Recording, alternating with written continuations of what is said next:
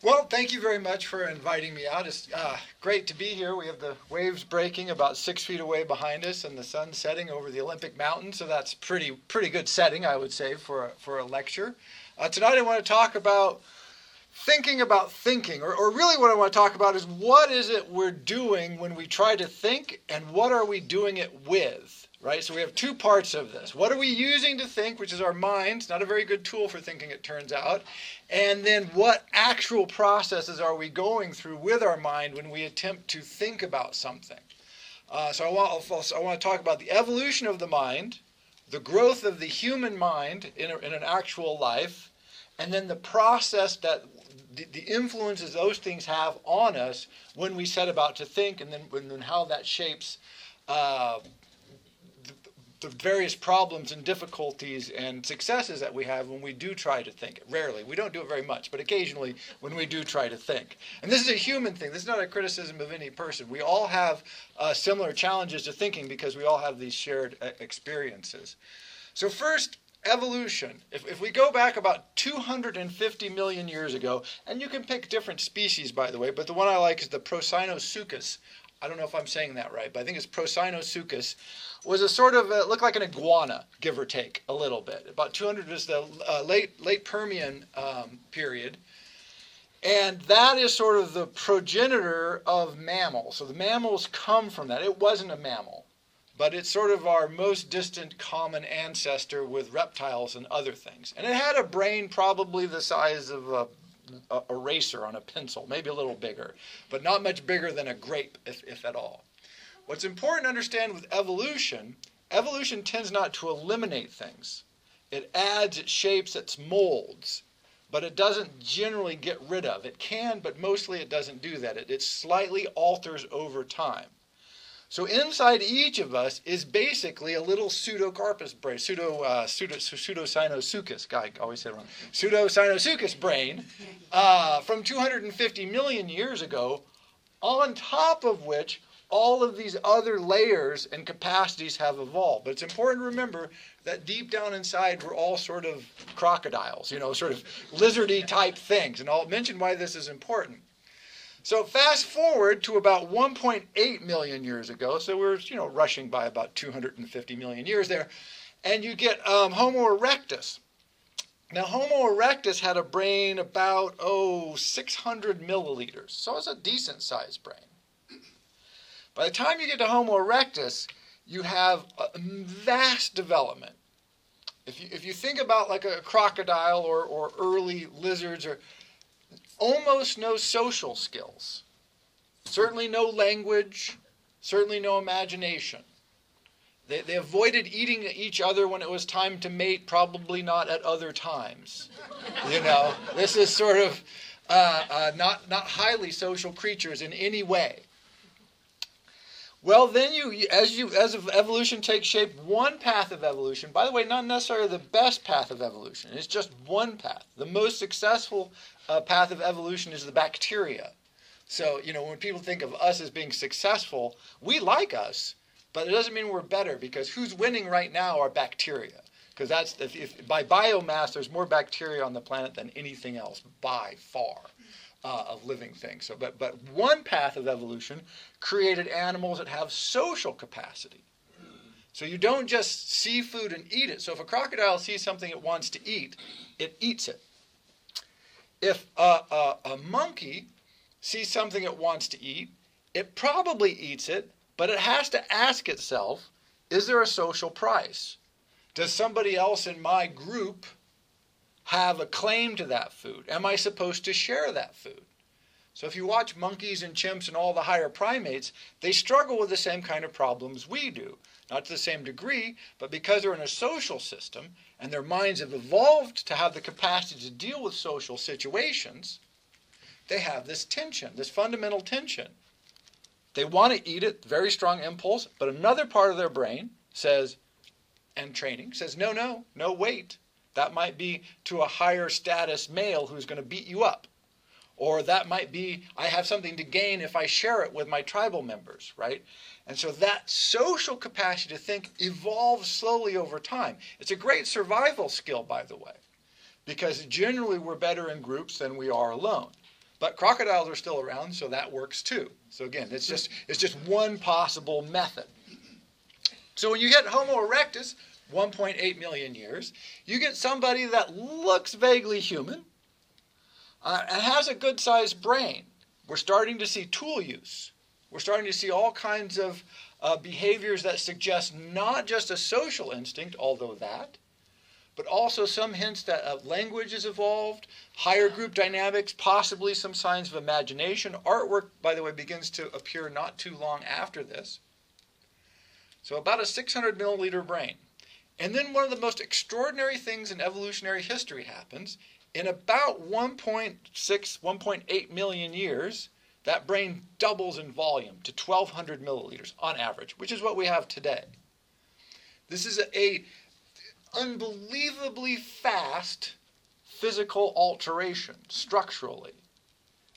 If you think of it as a cat growing from the size of a house cat, to the size of a cougar, that's the vast expansion of scale of our brains. Our bodies didn't get that much bigger. Think how weird that is. But all kinds of processes within our bodies had to evolve to subsume, to support that brain. A lot of our calories, I think it's 20 or 25% of the calories that we consume, just go to making our brain work. So that as survival instinct, you think that wouldn't be great because you need a lot of calories to keep the brain functioning and to keep the brain healthy. But there was enough of an advantage that it was selected for very heavily in the environment. Because if you had a bigger brain, apparently you survived better because that expansion was incredibly fast. Like I said, 1.6 million years, not that long to see this kind of expansion to where we have today. Now what you get, and the analogy I like to use is if you think about our brains today, very social, we have language, we have culture, we have all of this. And it introduces these fundamental conflicts. So again, think of food. So we've all had this problem when we were kids. Maybe we have this now as adults. But there's a cookie. You're probably not supposed to eat the cookie, but you want the cookie. The crocodile eats the cookie 100 times out of 100. Always eats the cookie. The higher primate will look at the cookie and probably go, yes, no, maybe, probably eat the cookie, maybe won't eat the cookie in some extreme circumstances. By the time you get to us with our thinking apparatus, we have to process that and go, if I eat the cookie, I could get in trouble. It might be worth eating the cookie. I might be able to lie my way out of eating the cookie. This is a brilliant development, by the way, the capacity to mislead and lie, which they think now that some of the higher primates have in a limited degree. But nothing like us. We lie with the best of them. Nobody can lie like humans. So all of that structural tension is actually built into our minds because we do have the impulse to eat anything we see that we want. This is one reason dieting is so difficult because it's against part of our nature, not all of it.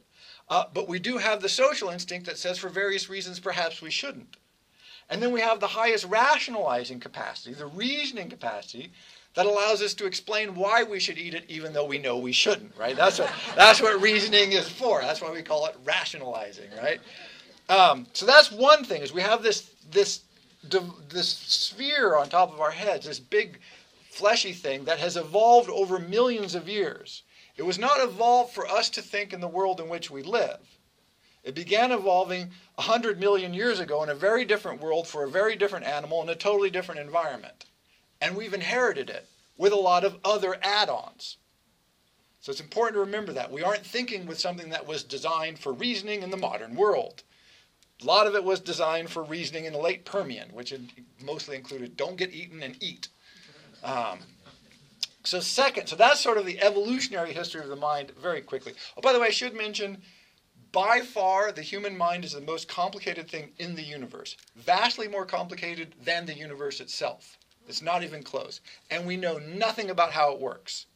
Only now are we beginning to barely scratch the surface of how the mind functions. So all of this take with a grain of salt, because all the best researchers will tell you what we know is practically nothing.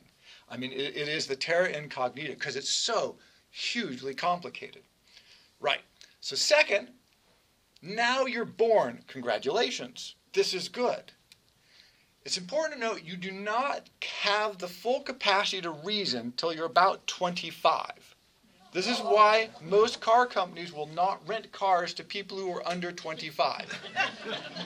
Because they think they're a lot more like a Prinosuchus from the Permian period than they are like a fully reasoning human being. And the statistics on this are perfectly clear. The car rental companies are correct. We are not reasoning at our full capacity. It varies with the individual, but till about the time you're around 25, the mind is still generating that. It really doesn't kick in at all until you go into puberty, which to me is one of the great tricks of evolutionary history, is right when you learn to think, you get this massive dose of hormones that make it impossible to think. That's cruel. As far as I'm concerned, that's not a good system.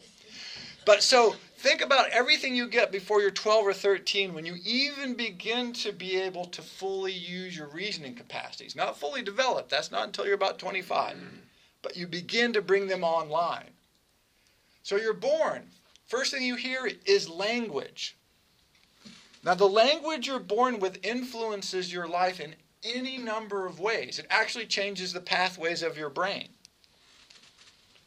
Your brain begins wiring itself for whatever language you hear. And so babies begin to acquire language. Now you didn't ask for this language. You didn't want this language. It is a language you have. And it will influence the literature you have access to, what you hear, the ideas you come in contact, how you read. For instance, reading Chinese is a very different intellectual process than reading an alphabet language. They're almost totally different processes. You need different parts of the mind. They track differently. You have to memorize different kinds of information. Very much more visual, of course, with the Chinese and other kinds of languages like this. And so that influence begins. So you start getting your language. You start getting things like family structure. Do the children eat with just the women and the men in another room? If you grew up in a society like that for your first 12 years, this just seems natural to you. It becomes innate in you, like your language. Education. Do you learn to read and write? If you do, how do you go about learning to do that? Is it a punishment system? Is it a reward system? Is it a haphazard system? Do you model yourself on what's going on? Or are you told not to model yourself on what's going on? So our history, the history of your country, the environment that you're raised in, you don't choose these things, but they have this profound influence, not just on your worldview, but on the structure of your brain itself. Because one of the things the mind starts doing as soon as you're born is it starts reshaping the neural pathways in your mind. If you use something a lot, those neurons are very plastic. They get more connections. They grow more robust. You get better at it. This is why they say if you're a child, it's not so much that children learn languages better, by the way. I think this is somewhat misleading. But they do acquire things like they don't get an accent. Because if they hear it early enough, their minds wire for beautiful speech. They hear it, they know it, the mind actually rewires that. You can do this as an adult. Our brains just aren't quite as plastic as they are when we were children. So it's a little more challenging. But you don't necessarily acquire language that much faster. For instance, a 3-year-old does not speak better than you would if you go to a foreign country for 3 years and learn that language. You would probably speak much better. Right? So those, it's those sorts of things to keep in mind. But your mind is literally being physically rewired to your environment. And again, you get language, you get relationships, you see the behaviors around you. Do you live with animals? Do you live outside? Do you live inside? Do you watch TV? Do you have a computer? Do you read books? Do you play sports? Do you go hunt animals? Do you never hunt animals? All of these things shape us. Then your friends, then your culture, then whatever else you take in from your environment, all before you have the capacity to judge at all. You really have almost no capacity to judge. And then people say, teenagers are horrible. Well, maybe they are. But one reason they're challenging is because they're becoming able, literally for the first time, to look around and to question, to reflect and go, hey, wait a second. The way we do things at my house is not necessarily the way everybody else does things at everybody else's house. It might not be we've all had these experiences, right? Where all of a sudden something the light goes on in your mind. You go, hey, wait a second. And then, of course, we think that is the answer. And, of course, that's where many of these problems come from. But these sorts of tensions this awakening is the awakening of the reasoning capacity to look at your world and go, hold on a second. What we do might not be right. Or what those people do, I think I'm questioning that now. And it's very difficult and challenging because this faculty is just coming online. We don't know how to use it that well. And so the second problem with trying to think is when we try to think, we're trying to think with a mind, a physical structure that did not evolve necessarily to help us to think. It's there, but it's not why it's there, right? It's just sort of a byproduct, apparently. 2, that mind is shaped, quite literally, both physically and by training, by all the experiences we have before we have the capacity to reflect on what those experiences mean, whether they're good or bad, or whether this is how we should do things. Then, if we call thinking reasoning, systematic reflection in our world, use of evidence, well, you can see why we're in trouble, right? Because we have all of these built-in systems. Now, if anybody's familiar with Professor Kahneman's book, Thinking Fast and Slow, is a brilliant book, beautiful, beautiful research. And one of the things he points out in there, amongst many interesting things, is that we have a bias against thinking. Because when we actually engage our minds actively in thinking, it's hugely resource intensive. You burn a vast number of calories when you try to think. And so our bodies try not to do that. They try, no, seriously, I mean, it sounds like a joke, but it's true. We try to avoid thinking because it's calorie intensive, just like we try to avoid getting up and walking across the room, right? Hey, if somebody else is up, will you get me a glass of water? Because it's too hard to get up and get a glass of water ourselves. It's not that hard, it's just if we don't have to, we won't. This is a very strong survival skill. If you were back in the late Permian and you just ran around burning calories for no reason all the time, chances are you died. That's a bad survival skill. There's a lot of evidence that if you've ever done exercise and you feel your muscles weakening and you feel that they call lactic acid buildup and all that, a lot of modern research suggests this is all a lie. Your body is actually lying to you. It's a protective mechanism. And you're only about half as tired as you could be. But when you've used about half of your capacity, the body says, well, that's it. We don't want you to burn anymore, so we'll send all these are false signals, by the way. They aren't true. You're exhausted, you can't run anymore. Stop. And you'll feel it. And so this is why athletes and all these people will talk about the fact that, you've got to get through the pain barrier. If you can get through the pain barrier, you'll be okay for a while. It's because the first thing the body does is say, oh, well, we're exhausted, can't go another step. That's a total lie. Your body is misleading you because it's a survival instinct. You don't want to burn calories unless you have to. If you start burning calories, you certainly don't want to burn more than, up to a certain point of exhaustion, because anything past that, we've evolved to learn that now you die. If anything unexpected happens, now you might die, right? So this is bad. And so our bodies are programmed to avoid thinking. The great example of this, people know William James, probably the greatest American philosopher. He's certainly almost our only philosopher that has any kind of world recognition. And he was turn of the century, 1900s, brother of Henry James, brilliant novelist. He points out that most of what we call thinking is really an attempt to maintain stasis. We don't want to think about things. We want to react automatically to things and avoid having to think. This is our normal process. The only time we really want to think is when we have a conflict. We see a conflict as threat. So if I believe something is true, and I get evidence that suggests it's not true, my first response is to say, I don't see that evidence. In fact, that's exactly what you'll have, is you won't realize it's there. If people know the Robert Frost poem, Two Roads Diverge in a Wood, and I took the one last traveled by, I love this poem, not because it's a great poem, it's a fine poem, but because in it he says, I took the road less traveled, the roads were the same, and anyway, both roads were equally covered in leaves that morning that no step had trodden black, and turned in the undergrowth where I couldn't see where they went. So he says, they're the same, they're different, and I couldn't see them in the same poem. When my students read this, and he said, Indra, I took the one less traveled by, and I'll be telling this with a sigh, age and his age's hints, I took the road less traveled by, and that has made all the difference. And they almost invariably say, oh, he took the less traveled road, that was good, that made the difference. And I say, well, what about those lines where it says they were the same, and the lines that it says he couldn't see them? They don't read those.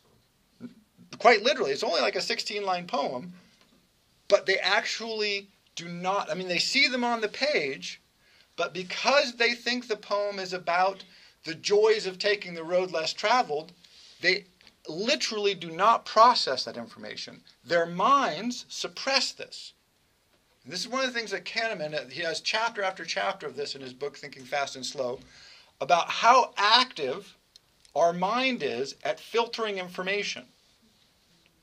One thing, so everybody's driven someplace, arrived there, and then not noticed they have driven there, right? If you drive from here to the grocery store, you'll get there and you go, how did I get here? Right? We don't remember, right? Everybody's had this experience, yeah? We don't remember because our minds have filtered that all out. You're driving fine, but you don't need to think about it, so just relax. Don't burn any calories. Life is good. You don't need to pay attention. So, and by the way, this is necessary because we're in such rich environments, getting so much stimulus that if we paid attention to it all, we'd go crazy. In fact, if you think about when you learn to drive, this is the problem. You think everything is a threat. You're like, look at him go, oh, you don't know what's going on, and so you're just nervous and panic, and you grip the wheel. You're like, and now you drive to town with one hand, playing with the radio, talking on the phone, and you don't even know how you got there, right? This is the complete change. Your mind has taken on all of this. It knows what information to filter out so you don't have to pay attention, so you can get along with important things that you're trying to do, which we mostly do autonomously. We don't think about it. We do it automatically. But not only does it take out stimulus that we don't need, it takes out stimulus that we don't want. It actively filters, just like the Robert Frost poem. If I know what the poem means, when I read it, I will not see, literally, not figuratively, but I literally will not read the lines that tell me information I don't want. The world is totally different. Again, cars, I don't know why this is the analogy tonight, but it is. It's the effect that people say if you ever buy a new car, then you see that car everywhere. It's not that those cars suddenly appear, by the way. Your purchase of the car does not, in fact, cause a lot of them to appear in your environment. Although this could be one conclusion you could draw, but the actual thing is, now you're noticing information that previously had been suppressed. But if you don't want the information, if it in some way would challenge or bother or upset you, your mind also filters this out. Because the drive is not to think. So this is hugely challenging for us. A great example of this is if you've ever, I'm sure none of us here has been, but if you've ever been in a relationship where all of your friends, everybody you know, knows this relationship is evil and horrible. And you cannot see it until the day you do. And then you're like, how could I have been so blind? Right? If you've ever asked yourself that, here's the reason. You were actively filtering the content. You were reinforcing what you wanted to see, and it's not that you were ignoring it, you literally were not seeing it. It did not appear. It was invisible to you. That is the power. And so the first thing to know about thinking is we actually have we have a lot more of this, but we'll just summarize this too. We have a part of our brain that is constantly working. We do not have conscious control over this. And it's actively filtering our environment to get rid of extraneous information as well as information we don't want. So what do we do then when we face a problem and our active reasoning capacity is awakened? Occasionally, once a year or so. Every once in a while, it's something jabs it into life, and we go, oh, I have to think. This is where all kinds of crazy stuff happens. It's really amazing. The first thing we like to do is come up with an analogous situation and act that way. We go, has this happened to me before? If so, what did I do then? I'll just do that. This is why they say insanity is doing the same thing over and over again and expecting a different outcome. But why do we do that? We do it because I did it before. And so I'll try that again. And we're not very strong on outcomes, but we jump to these analogies and we just try to implement those. And also, we're terrible at the logic of things. This is another thing that happens. We like to tell ourselves stories. We're not good with statistics. All this mathematical analysis we see all the time, we're terrible at it. Again, from Kahneman's book, he went to a conference of psychological mathematicians, statisticians, the people who do all the math and all the studies of psychology. So these are very math-heavy, heavily trained, clinical, university. These are serious people. And he said, all right, what I want you to do is just give me a rough estimate of how many, people we would need in a study to get this kind of outcome from it. And so they gave him a rough estimate, and they were all wrong. And they were all wrong because we cannot intuit things like statistics. We have no capacity for it because we didn't evolve in a world that gives us that capacity. We have no feel for it. We're always wrong about statistics. If you don't think we're wrong about statistics, go to Vegas. You will discover probability, statistics, outcomes. We're absolutely terrible at it. The only way we can figure it out is to do the math. But we don't like to do the math because it's hard. And we have a bias against that. And so we're in this constant struggle between our habits and our outlook. And we have the reasoning capacity, but we generally need to have training and careful attention to put it into use. We can reason things out. We can apply it. We just generally don't, and when we do, we mess it up in a number of ways. Again, one of them, false analogies, we love those. Two, things we have no feel for, we'll jump to the first thing that looks reasonable or comfortable or likely. We tell ourselves narratives. We're always telling ourselves stories. And if they don't fit the story, then we figure it's wrong. A great example from my own life, I was reading Simone de Beauvoir, brilliant philosopher who talks about this, about how our thinking gets skewed by this. You're raised in a country with all these narratives around you. One of the narratives we're told is, this is what a mother is. This is how a mother is supposed to behave. And in my life, my mother did not behave the way mothers were supposed to. And so when I was a kid, I thought I was doing something wrong. So I got mad at myself. As I got older, I thought my mother was doing something wrong. So I got mad at my mother. And then at some point it just dawned on me, no. It's the narrative that's wrong. She's a perfectly wonderful, capable, amazing, impressive human being, but she just doesn't fit the narrative.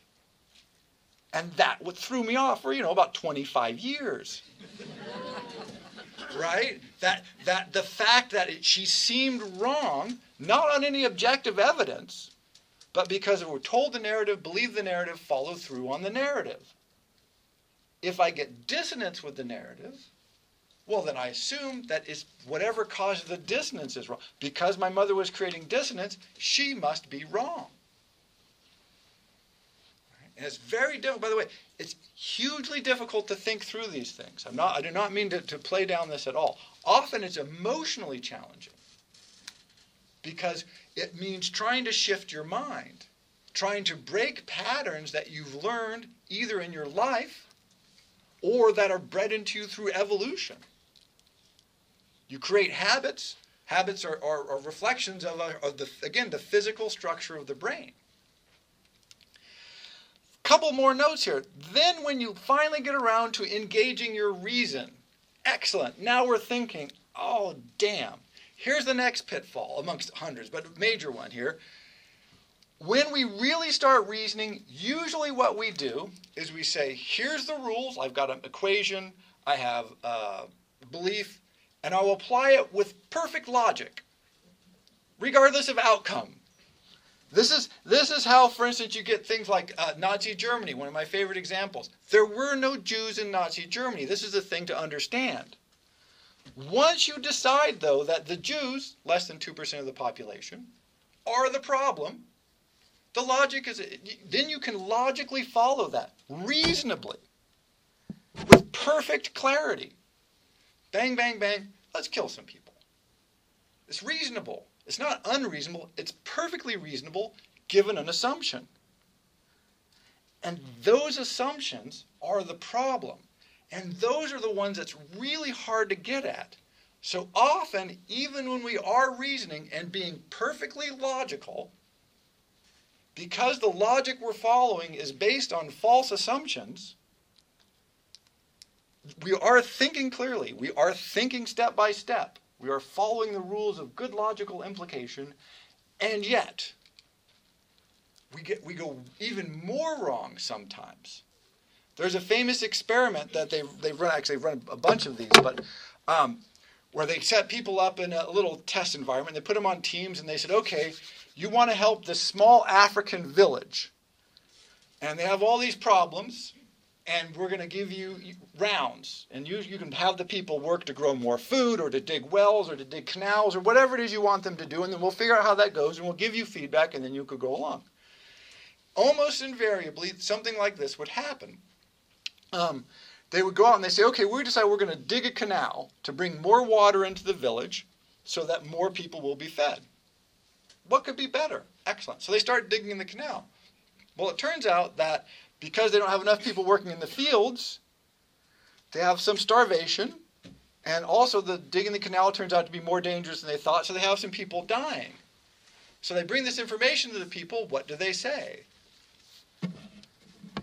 Keep digging the canal. Because if we can get that canal dug, then they'll have more water and that'll make everything okay. Literally, people would dig the canal until everybody was dead. Quite literally.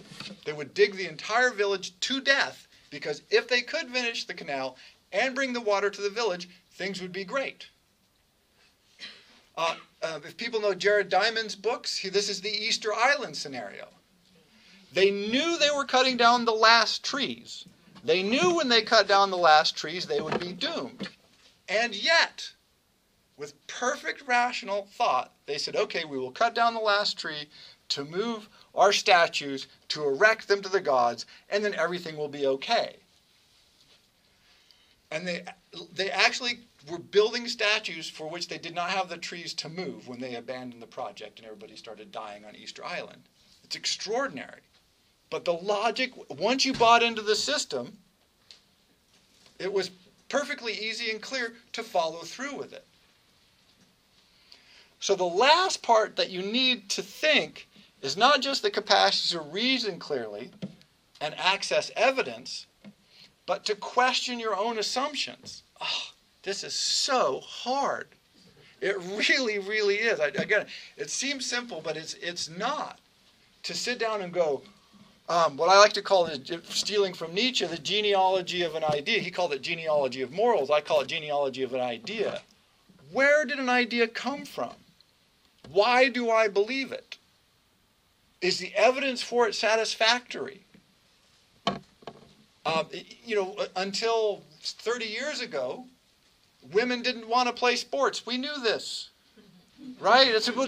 Nothing was clearer than the fact that women did not want to play sports. And then they got Title IX, which says that you have to give women at least a vaguely equal shot at playing sports. Oh my goodness. Women wanted to play sports. Who would have thunk it? But that was a roughly 3,000 or 4,000 year assumption. Right? There was no evidence for it. In fact, all the evidence was to the contrary, of course. That given an opportunity, women love to play sports, or at least they like to play. Many of them like to play sports. Many of them don't care about sports at all, much like men. Right? Very even distribution. But those sorts of assumptions shape us all of the time. Since we're near Seattle, everybody's clear that the traffic in Seattle is somewhat suspect, right? Lots of traffic in Seattle. And until very recently, and pretty much even now, the consistent thought is, let's build more roads. In LA, there's a freeway that is a mile from side to side that is jammed with traffic every single day. It turns out that it is impossible. Traffic engineers will tell you this. In many instances, like most major cities, it is impossible to build your way out of traffic jams. It cannot be done. And the reasoning is clear, and they've run all of the experiments, is people do not care how far they drive, they care how long it takes them to drive there. So if you increase the capacity to carry cars, people move further away. Because they say in their minds, I want to drive 10 minutes. Well, if 10 minutes is 5 miles, they move 5 miles. If 10 minutes is 10 miles, they move 10 miles. If 10 minutes is a mile, they try to move right next door to wherever they're trying to go. Whatever the minutes are, I don't know. They have a chart of the sort of the flow of how far people are willing to drive. And so you build more roads, people move further out. It literally cannot be done in some environments it works, but in many environments, things like Seattle, it has no impact at all on traffic. It's really quite extraordinary. And we know this, but we can't follow through on this. Because it's so satisfying if you're stuck in traffic to think, wow, if we just had more lanes, that would solve my problem. That would be so great. The converse of this is if you're sitting in traffic, you have to ask yourself why you want to sit in traffic. Generally speaking, if you're in a commute in any major city in America, you know you're going to be stuck in traffic every day. Why would you choose to do that? It's a choice. It's voluntary. It's not a mistake. It's not an accident. It's not incidental. It's consistent. But we don't like to think about it that way because we say, I don't choose to sit in traffic. I don't want to sit in traffic. And so I say, my choices have not led me to sit in traffic. Some outside flaw in the universe has created traffic in which I must sit. And therefore, the universe, i.e. road construction or some magic beam, needs to be invented that will stop me from having to sit in traffic. Right? See how easy it is to switch that around. And once you make that assumption, then you go, right, build more roads. That will solve the problem. It's too few roads. It's very medieval, but that's sort of how we think about these things. And it's difficult to think our way out of them because such a clear pattern. We used to build roads. They carry cars. They'll carry more cars. Well, some cities, by the way, have begun experimenting with narrowing roads and eliminating the lanes to reduce traffic, which is totally counterintuitive. But if you make it a pain in the ass to drive, then people don't do it. Right? So you see, it's weird. And so we often know things, but we have a very difficult time putting them into practice because they run counter to all of our experience, our habits, our world outlook. And it challenges us. Another example from the real world. So starvation, people hunger, lack of food in the world. No lack of food in the world. Our world is absolutely, amazingly, astoundingly, overwhelmingly filled with food. We have more food than we know what to do with. In the developed world, roughly half the food gets thrown away. In the developing world, roughly half the food rots before it gets to the consumer. And we still have more food than we need. Our food systems are extraordinarily, amazingly inefficient. And yet our response is, we need more food. people don't starve for lack of food. Well, they do in the immediacy, but they don't have the food for reasons that have nothing to do with world food production, because we've got lots, huge, superabundance. But we can't, but it's so hard for us to conceptualize that we think, well, we need more food. And if we have more food, something good will happen. Like people who are starving will have access to it, which is not true. Not true at all. But it sounds good, and so we go for it. Right? Let's up production. We need more production. Right? And it shapes all kinds of things. So when you see those endless wheat fields of Kansas, that looks like it is a lot of food production. It's an incredible amount of food production. But it really doesn't help people in Africa or in Asia where they might be starving. By the way, most people starve because of political, social unrest, civil wars, military problems, government decisions. There's a sort of famous-ish study that says no even quasi-democracy has ever had a widespread famine. And it seems so far to be true. Let's hope it stays true. Because it's a strong implication that if you have to listen to the people at all, you don't let them starve. And that's generally true. It's almost always a political or military problem, not a food systems problem. Although occasionally environmental things will have that happen. But when we look at the world, we think, oh, not enough food for those people? Let's get some more food. Not enough room for my car on the highway? Let's get some more room. It's very simple, very obvious, often totally and completely wrong. And it misleads us systematically. You'll see this, of course, a lot as we go into the election season. This is one of the problems that we have with political communication, is if you only accept certain kinds of information, and then you reason from that information, it's not that you don't have evidence, you do have evidence. It's not that you aren't using logic, you may very well be using logic. It's just that you've selected your information to produce a worldview that looks completely and totally different from your neighbor's worldview. And they can't be communicated because your assumptions that you operate from are generally unspoken and certainly unquestionable. And when they are questioned, that gets everybody's feathers in an uproar because we don't like this. By the way, this visceral response is your evolutionary training. It is your body saying, if you have to start thinking about this, you're going to burn a whole lot of calories. And it will be painful and unpleasant. Don't do that. Push off the dissonance. Reinforce the harmony. My logic of the world makes sense. By the way, I love conspiracy theories for this reason. I think they're the most beautifully elegant and preposterous things. But what conspiracy theories do is allow you to construct a simple, comprehensive worldview with very few assumptions, which then explains everything. Which is convenient and comforting and wrong, but still highly functional in the sense that it saves you from having to think about all kinds of things. By the way, the counterpart to Kahneman's book, Thinking Fast and Slow, was the book by Malcolm Gladwell called Blink. If you're familiar with this book, it's utter crap, totally misleading, and he falsified about half the evidence. That was a huge bestseller because it told us what we wanted to hear. No dissonance. Friendly, happy, just blink and think and good things will happen, which is just totally nonsensical.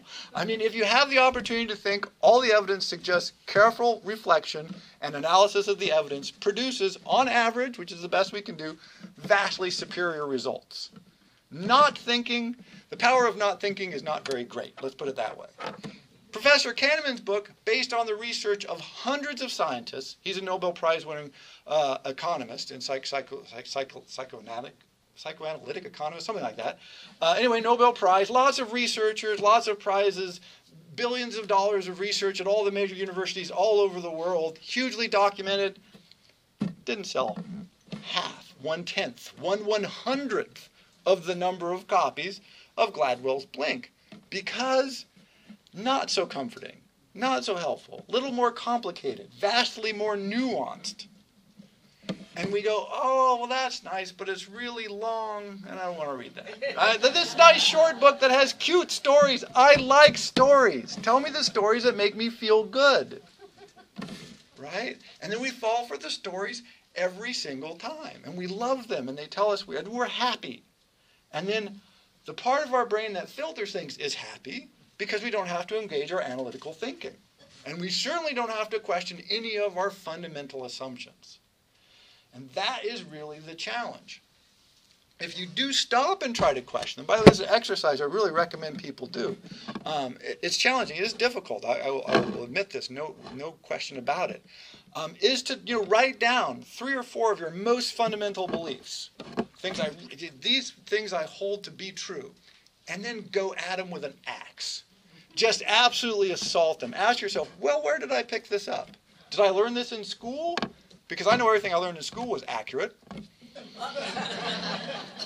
Did my parents teach me it? Because I know everything my parents taught me is true.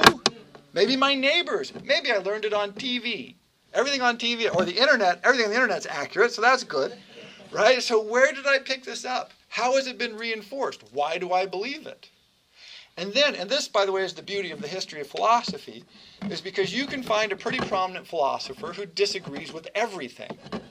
So this is, but I always recommend Plato. If you want to read something great, read Plato, because Plato's idea, particularly the Republic, because his idea of government is an absolutely abysmal, horrifying, totalitarian, repressive regime of the worst sort. It's like Maoism gone wrong. Not that Maoism wasn't wrong enough. But his argument for it is so beautiful and so right. If you believe in democracy, you need to be able to answer Plato. And anytime I hear people criticize democracy, I always hear these echoes of Plato. I go, oh, he said it much better. His argument was much clearer in what you're saying. And so if you're going to have an argument for it, you need to be able to answer Plato. He's worth wrestling with. It's not that he's right or wrong, it's that he's worth wrestling with because he makes you challenge your assumptions. He'll make arguments that are so clear and so well supported, and yet they seem so wrong-headed, for instance, that parents should not be allowed to raise their children because clearly parents do such a terrible job. We've all had this thought, right, where we look around and we go, really? You need a license to drive a car, but you can just have kids willy-nilly. That idea is not new. This goes way back. Plato looked at that. There should only be one philosopher, Plato. We shouldn't allow music, or we should have a lot of restrictions on music because it's bad. It makes people think crazy thoughts. And so when you look at philosophical history, what you do is you can find somebody who assaults every one of your fundamental principles, but does it with power, with logic, with evidence, and you have to go, ooh. Now, boy, I better stop and think about that. So, for instance, in the United States, all men are created equal, which is preposterous and wrong. Nothing could be clearer than that all men are not created equal. And yet they keep telling us this. I don't know why. Believe in everybody's equal. Really? Is that true? Because I'm not going to be able to play in the NBA. Can't jump, can't run, can't shoot. Can't dribble a basketball. Right? Even if I practice, let's face it, I'm not going to be that good. So, am I equal? I'm different. I might be differently good. You might be differently good. Equal? Ooh, that's a very high bar. It's a very suspicious claim. We have good reasons to assault that. Good reasons to question that. To throw a little doubt on that. To wonder what that would mean in practice. If we really thought all people should be equal. This is Lake Wobegon, right? Where all the children are above average. This is the when they test students, I hate student testing, but they do all these national and statewide tests of students, and they want everyone to pass. And I'm like, well, what kind of stupid test has everyone pass it? That's not a test. We're going to have a tournament and everyone's going to come in first. Yay! Right? This is silly. It really is quite silly. But because we think that makes sense, and we want all students to do well, we fall for it. And so these are just a few of the traps that happen to us when we try to think. And the most difficult thing, as I said, and Kahneman goes through this chapter and verse, as do many others, is to find those fundamental beliefs that influence our thought processes and try to examine those. And if you can do that and then you get a little perspective, you go, oh, okay, sometimes the light goes on. Often you find out your fundamental principle is really good and sound, and it's good to know that. So you can kind of set that aside and go, there it is. I read a novel once, I can never remember which one it is, where a guy had a safety deposit box, and in it he kept slips of paper in which he had written things he was sure were true. And he kept them in a safety deposit box. Here, I know that's true. And he kept them in there. And then periodically he'd go through them and find out that half weren't true. And he'd take them out and he'd put it back. I thought it was hilarious, right? So it's good to have these ideas. And by the way, we can't function without them. We would be totally disabled if we were in a world where we had to constantly evaluate all of our fundamental beliefs and all of our habits. We wouldn't be able to function. And so this is the other part of thinking. To function effectively, we actually have to not think about almost anything, almost any of the time. It's weirdly true. It's only occasionally can we stop and think about a few really important things for a little slice of time. By the way, if you can concentrate for more than an hour, you are highly trained. That's usually about the maximum the average person can concentrate at all. If you concentrate really hard for an hour, you will be exhausted. When you do this, well, again, we'll stick with the car driving analogy. So good. If you've ever been someplace in the mountains where it's really windy and maybe the wind is blowing and it's raining and it's dark, and all of a sudden you're really concentrating and you have to drive like an hour and a half like that, what happens when you get out of the car? Yeah, you about collapse. You're like, oh, I'm totally exhausted. Anytime you really concentrate on something, driving a car, thinking about your past, trying to fill out your taxes, you get that same energy, and it's totally draining. It's also a way to check if you've really been thinking. And that's where I want to finish. If you think you've been thinking and you aren't exhausted, you haven't been thinking. Quite literally, this is true. If you like, oh well, that was very refreshing. I had some thoughts. No, generally this is not how the thinking works. The thinking has to engage primarily your neocortex. There's all kinds of other aspects of this that have to be engaged. And when you do that, you begin burning tremendous amounts of energy, so much so that you will be physically exhausted. And anytime, again, college is the great example where they give you these hugely stressful tests. And you've been studying already for them, and you sit down, and after you finish them, you're just exhausted. Because, boy, then you were thinking. You were thinking hard. You were focused. And the last note on this, it is also learnable. It's a learnable, trainable process. You can learn to carefully evaluate and analyze evidence as a habit. It's still exhausting. But it is possible. We can do it. Humans can acquire this capacity. And so for all of the kinks and problems and difficulties and challenges that we have in thinking, we can do it, and occasionally we do it. But mostly we don't. We really avoid doing it at all costs. And so anytime you start a new task, if you want to learn a new language, if you're in a country that has different habits, if you try to learn an instrument, if you try to solve a math problem, if you're trying to navigate a place you've never been before, now this incredible human capacity, and this is the last note to note, the incredible human capacity to reason and to imagine. This is what sets us apart in many ways. Because we can look at the world and we can come up with completely counterintuitive ideas. We can think our way. Dolphins, they put them in nets, they never jump out of them. And apparently they cannot imagine that extra dimension. They just can't do it. They can jump out of the water. But for whatever reason, when surrounded by a net, they just can't do it. And it's frustrating for humans because we look at that and we go, I know you can do it, and you won't. Humans can, although we often don't. We can jump over the net. But our history has been, occasionally we do incredible things. We do things that are counterintuitive, that don't feel right, that don't follow our old narratives. When we do that, we get sort of often amazing things, sometimes wrong-headed things, but often amazing things. Again, back to Title IX. 30 years ago, roughly, 30 years or 40 years, 40 years ago now, 76, is that right? 70, 74? Anyway, so somewhere around there, Title IX passes. Now, the Olympic Games, half women practically. All of the college sports all over the world, this is just booming. This is booming wave. Because we thought through 4,000 or 5,000 years of clearly wrong-headed but natural seeming, intuitive seeming world outlook. And so that does happen. We can do it. It's just really hard. And so when you have a problem, or if you're faced with a decision, best I can say is really sit down, take notes. By the way, paper, very helpful. Lists, evidence, for and con, major assumptions, are those good assumptions? And really try to think about it. Because you can do it, but it almost never happens by accident. So there you go. Thank you. That is thinking, or thinking about thinking.